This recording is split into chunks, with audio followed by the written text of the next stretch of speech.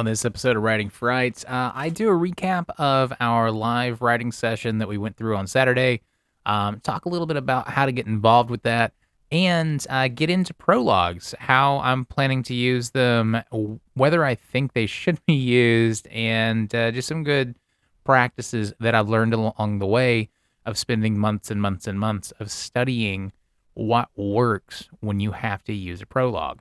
Also, if you haven't already, follow us on social media. Instagram, Facebook, Twitch, and Discord at Writing Fright. You can also support the show by going to Patreon and going to patreon.com/Writing Fright. Inside there, you'll get exclusive podcast episodes that deep dive some things that have been super helpful to me in getting first draft done and going through this revision. We'll also have some special interviews in there coming up, along with special guided writing sessions and some group interaction and group writing coaching sessions, where we can all get together, talk about our struggles, and find a way to get past writer's block, get past self-doubt, get past whatever the hell is in your way, and get your work done and out. Again, that's patreon.com/Writing Fright.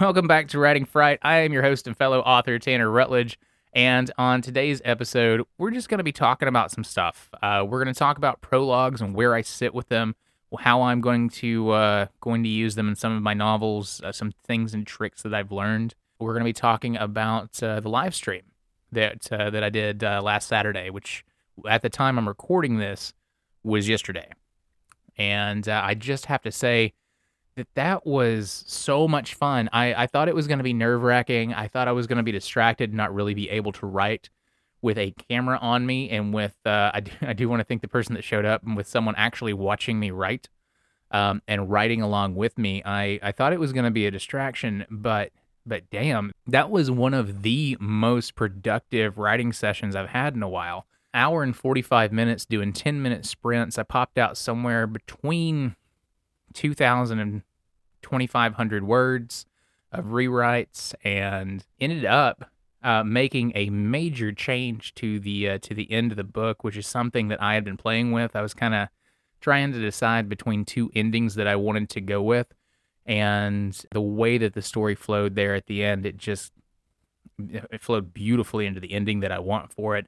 So I am going to be doing those more often, and I have a question.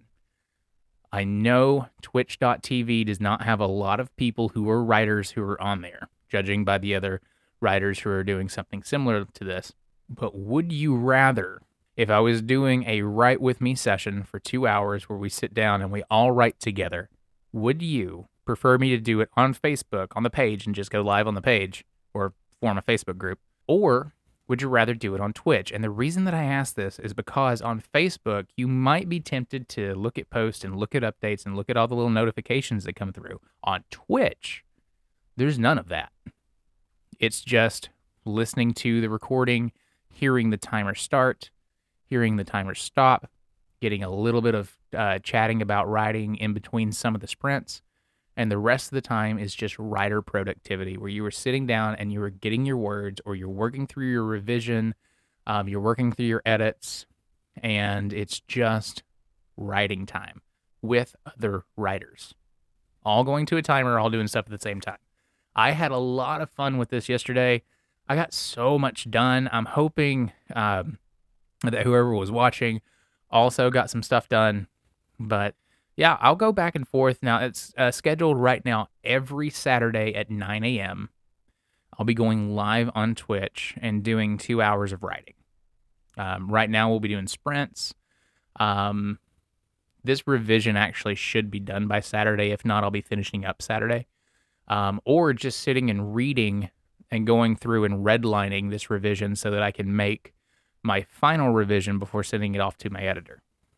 So, if you are interested in that, shoot me a message. Go to Facebook or Instagram at Writing Fright.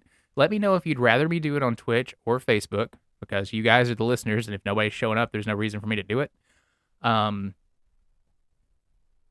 Or if you guys want to check out Twitch, I'll see if maybe through StreamYard or something, maybe I could do both. But I had a great time and got so much done just being under the camera. I thought it was going to be so much more nerve-wracking, but it was just a really great experience. And for some reason, it forced me into getting hyper focused on writing and in my world super quick to get things done. I know that's a big help for me. I hope it was for whoever was doing that along with me. But it was just it was a neat experience, and I'd like to keep doing that.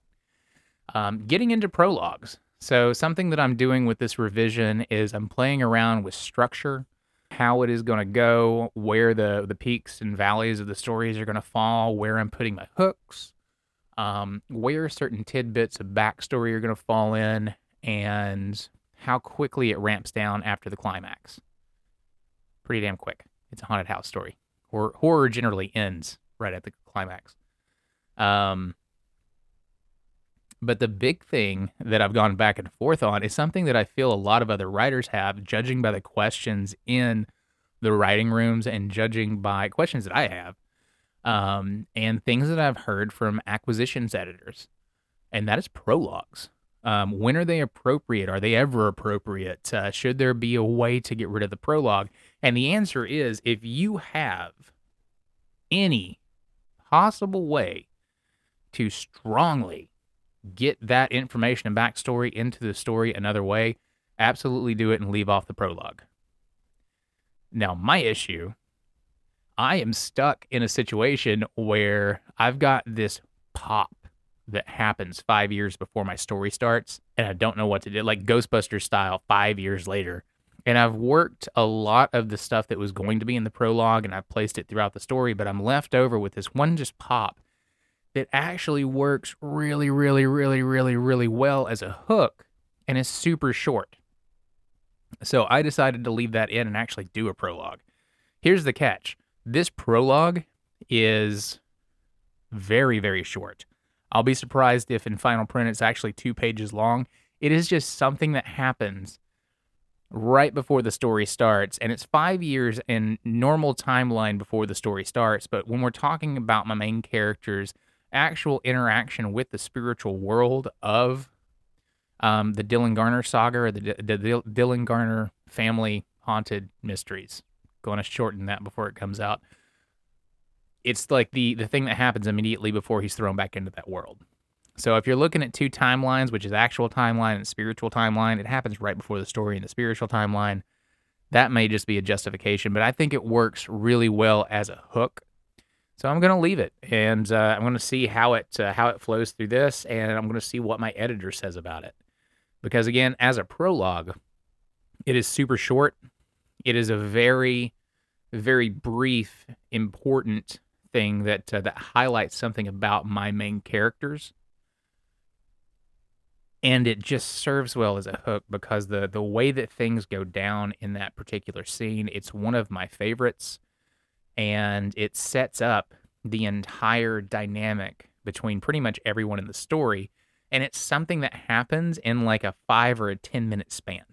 It's boom, big explosion, done, into the story and into the ramp up of what is basically structured as a haunted house novel, haunted cabin in the woods. That's basically the type of story that this is with the mystery elements. So that's where I'm sitting with prologues, and I would love to hear your guys' thoughts on how to use prologues, when to use them. Are you bored with them? Are they all crap, or do you like that little pop of, oh, that was really neat, before you get into the character building and the ramp up of a classic horror story? So go ahead and reach out to us. Email me at writingfright@gmail.com with your questions and with things that you're working on. Let me know if you would rather the live streams be streamed on Facebook or Twitch, and we'll get those rolling. Either way, either Facebook or Twitch, every Saturday, I will be on doing live streams 9 a.m. Eastern, and we'll be going for 2 hours writing to 10-minute sprints. You've heard me talk about them on the podcast. That is how I got into writing, how I was able to really barrel down quickly, and when I hit a keyboard, hit it running. When the timer starts going, there's something that just clicks, and it took a while to get there, but you jump into your world and you kickstart your muse, and you just sit and write. And if you're listening, the one guy or the one person, excuse me, the one person who was there in the live stream, because I'm not sure, I didn't see any usernames or anything. You saw me in a couple of those. I did struggle because I hit a wall and was not sure where to go. Some of that was word choice. Some of it was, no, I don't really like the way I'm describing the action here, and I was thinking about rewording it. But as the story goes, that first sprint, I mean, I think you saw that I clicked right into it. And to get there, it just takes practice.